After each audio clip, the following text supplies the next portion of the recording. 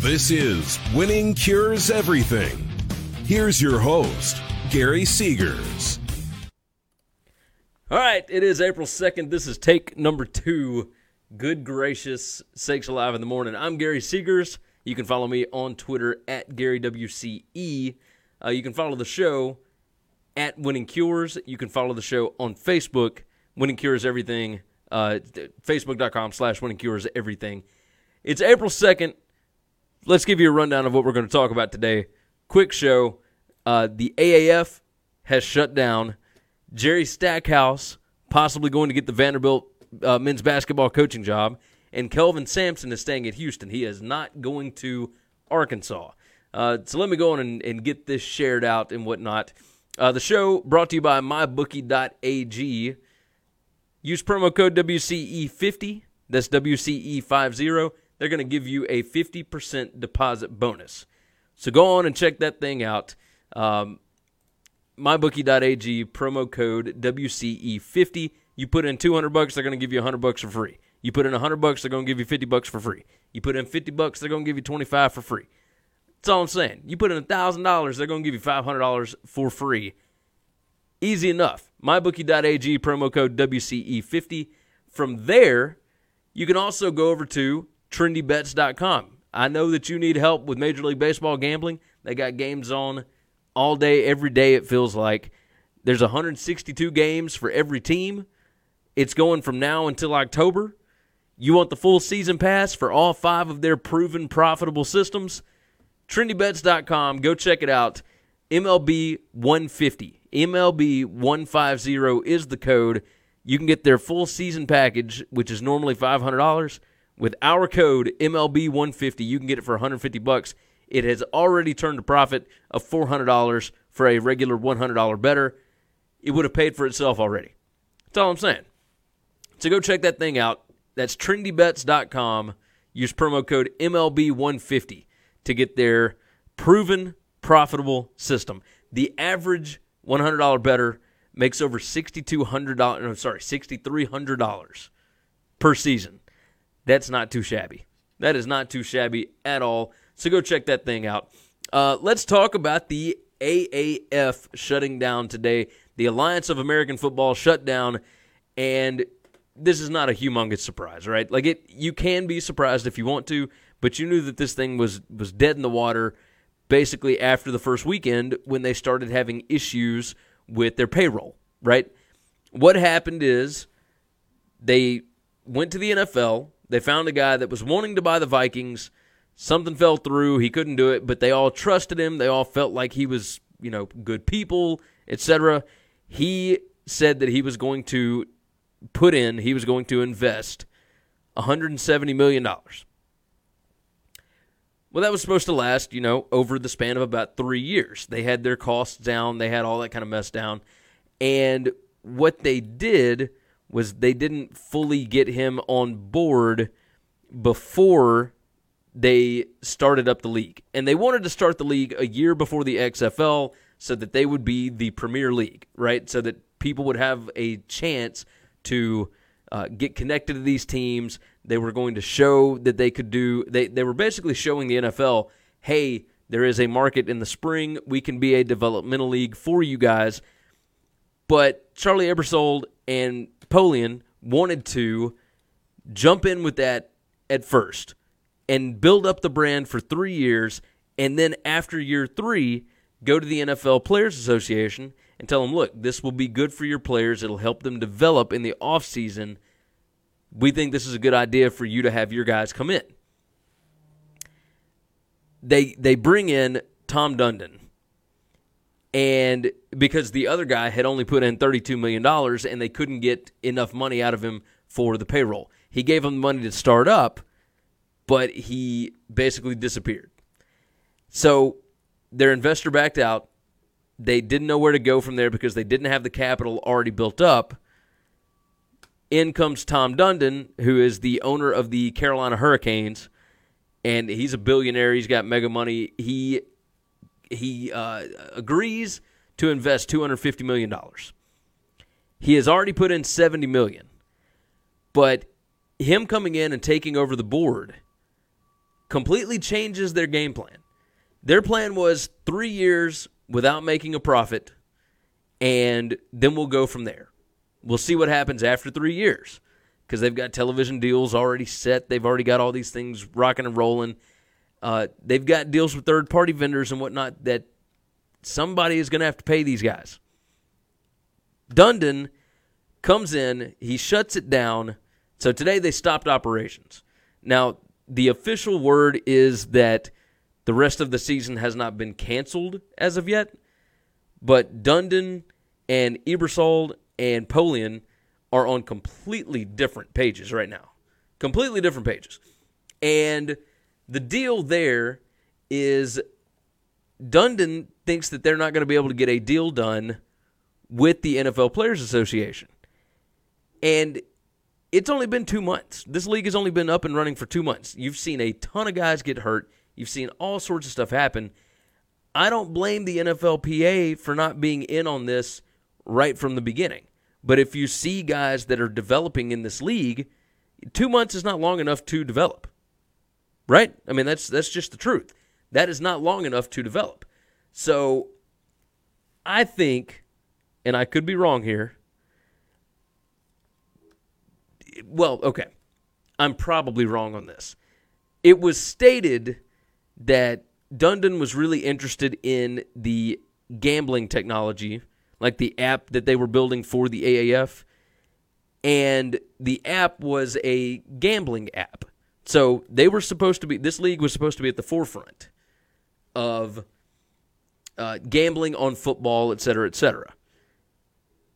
But the problem is, they haven't gotten to that point yet. Like, gambling is not legal everywhere, but it is in some places. And this is supposed to be the biggest gambling app that works and all this wonderful stuff, right? But our problem is that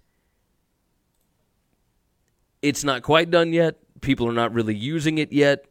The first weekend, it was the number one most downloaded app in the country. But they haven't worked out all the kinks in this app yet. So people said that Dundon wanted the gambling technology. Well, truth be told, Dundon could have bought this technology from them for much cheaper than $70 million, which he's already sunk into this thing, right? So that was not the reason. He was looking for a quicker return on investment, and I don't think that he saw it coming. I will tell you this. I went to the Memphis Express game against the Orlando Apollos on Saturday, to go see Johnny Football, to go see Steve Spurrier, and I noticed one thing. One, there obviously was not a ton of people there. The other side of it was merchandise and whatnot was super expensive. If you are a brand new, up-and-coming league that is trying to get people invested in your product, trying to get people invested in what you're doing, the main thing that you want to do is price things fairly cheap so that they feel like they're a part of this. If I had wanted to buy a jersey, it was $95 for a jersey. They've got jerseys and shirts and whatnot that are $35 for a T-shirt. You know, simple little trinkets that are $6 to $12. You know, stuff that you could get printed fairly cheap for next to nothing. So having the brand and the logo, like obviously we don't see a ton of it in Memphis. My allergies, I swear to you, are killing me this time of year. But that's the biggest issue that I saw with it was they weren't building a repertoire with they weren't building a good relationship with fans. Nobody felt tied to these teams. And, yeah, while there was only about 2,000 people at this game, I will tell you a good majority of them really felt like they were a part of this. And they were yelling and screaming and have a good time.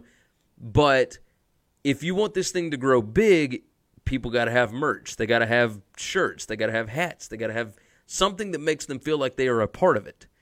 And regular Joe Schmo can't afford it. I mean, even the tickets, you can get cheaper tickets to Memphis Tiger college football games than you could to the Express games. I mean, you get yes, they were giving out a lot of free tickets here and there, but you had to go look for them. If you go to Ticketmaster, it's going to cost you, even for the cheaper seats in the Liberty Bowl, it was $20 plus the fee. So you're paying like $30 a ticket, and then it was $15 to park. An average family of 4 could not afford to go out to this thing regularly, and that's a major league problem. Their business plan was not set up correctly from the get-go. I wonder if Dundon saw that and realized, we got to go back to the drawing board if I'm going to be a part of this. Like, if your plan was to be an NFL developmental league, one, for it to be able to do any kind of profit, for these television networks to give you anything, you're going to have to change up the way that you're doing it, because you want people tied to these teams the same way that people are tied to the Memphis Redbirds, the baseball minor league. Like with the NBA, with the G League, it is completely different. Like, they make it $5 tickets. It's come and go as you please kind of thing. They make all their merch really cheap and really easy to access. They are involved in the community. The Memphis Express was not involved in the community at all, and from what I understand, it was like that across the league. There's nothing really going on in the community. They held events to get people to come out to games, but they weren't involved elsewhere. And that is something that needed to be fixed. I think they might have jumped into this a little bit too soon, but part of me wonders if Dundon isn't the smart one here. Even if nobody really understands why he didn't do it, I think I might have an idea. So let's move on from that. Jerry Stackhouse to Vanderbilt. That is the hot topic today. And this really shouldn't be much of a surprise, right? Everybody was kind of surprised because he's got no coaching or no collegiate coaching experience. He's got he's only been a coach for a little while. He's an assistant with the Grizzlies this year. In 2015, he was an assistant with the Toronto Raptors. And then he was at the G League for, 3 seasons? Something like that. Either 2 or 3 seasons. But the reason this shouldn't be a surprise, Vanderbilt's athletic director is Malcolm Turner. And for those of you that don't know who he is, Malcolm Turner was the president of the NBA G League, who also graduated from North Carolina, which is where Stackhouse played college ball. So Stackhouse to Vanderbilt makes absolute perfect sense when you realize that the AD was the president of the G League, which is where Stackhouse won his G League Coach of the Year honors back a couple of years ago, and he also went to North Carolina, which is where Stackhouse went. So these guys have a lot in common. They, of course, have run in the same circles. Stackhouse may not have any collegiate experience, but Turner didn't have any collegiate experience either, and he is an AD at Vanderbilt. Vanderbilt said the reason they hired Turner is because Turner is innovative and creative and understands the way that the sports market is going, right? That's the reason they hired him in. I like the idea because the collegiate sports market for ADs is completely different now than it was even just 15 years ago. So even if you did have a lot of collegiate experience, it doesn't necessarily mean anything. So I am curious how it's going to work. I wonder if Stackhouse understands what he's getting himself into. If I were him, I might just stick around in the NBA because you don't have to worry about recruiting. You don't have to worry about that. But if this is something he really wants to do, this is probably a good spot for him. So I like the idea. I think it's interesting. I'm curious to see how Stackhouse to Vanderbilt ends up going if indeed it does get done. Finally, we'll wrap up the show with this. Kelvin Sampson is staying at Houston. Houston put him a contract on the table, 6 years, $18 million. That's $3 million a year. He is the number 21 highest paid coach in college basketball. That is pretty insane. And the reason that this is a big deal that he's staying at Houston, Hunter Yurachek, who is the former AD at Houston, he is now the AD at Arkansas. He took over for Jeff Long back in December of 2017. Everybody just assumed that if he's firing Mike Anderson, it's got to be to bring in Kelvin Sampson. Sampson has got it absolutely made at Houston. He's 63 years old. He ain't going to be doing this a whole lot longer, and he is set up at Houston for his son, who is one of his assistant coaches, to take over the job when he leaves. That would not happen at an SEC school. It can happen at Houston. He is in tight enough with the Fertittas and everything else, right? But that's something that makes a lot of sense. The latest name for the Arkansas head coaching job is Eric Musselman. And we'll see if that happens. I think that they might be trying to make a run at Greg Marshall. Greg Marshall, of course, Wichita State head coach. He is coaching in the NIT tonight, which, by the way, if any of you were watching 4 picks, that's a pick for you tonight. I would go under 151 on Lipscomb and Wichita State. The game is at Madison Square Garden tonight. That's a tough place for sightlines if you haven't played there before. Lipscomb and Wichita State will probably slow down their tempos a little bit from what they have been in the NIT. I think it's going to be tough shooting for them because the sightlines are completely different. That's a really big arena. So their depth perception might be a little different in this game. I like the under 151 on that. But yeah, I think that Arkansas could be going after Greg Marshall. If not Greg Marshall, I think Eric Musselman gets the gig, and we'll see what happens from there, right? That's going to wrap up today's show. As always, head over to winningcureseverything.com to find all of our information over there.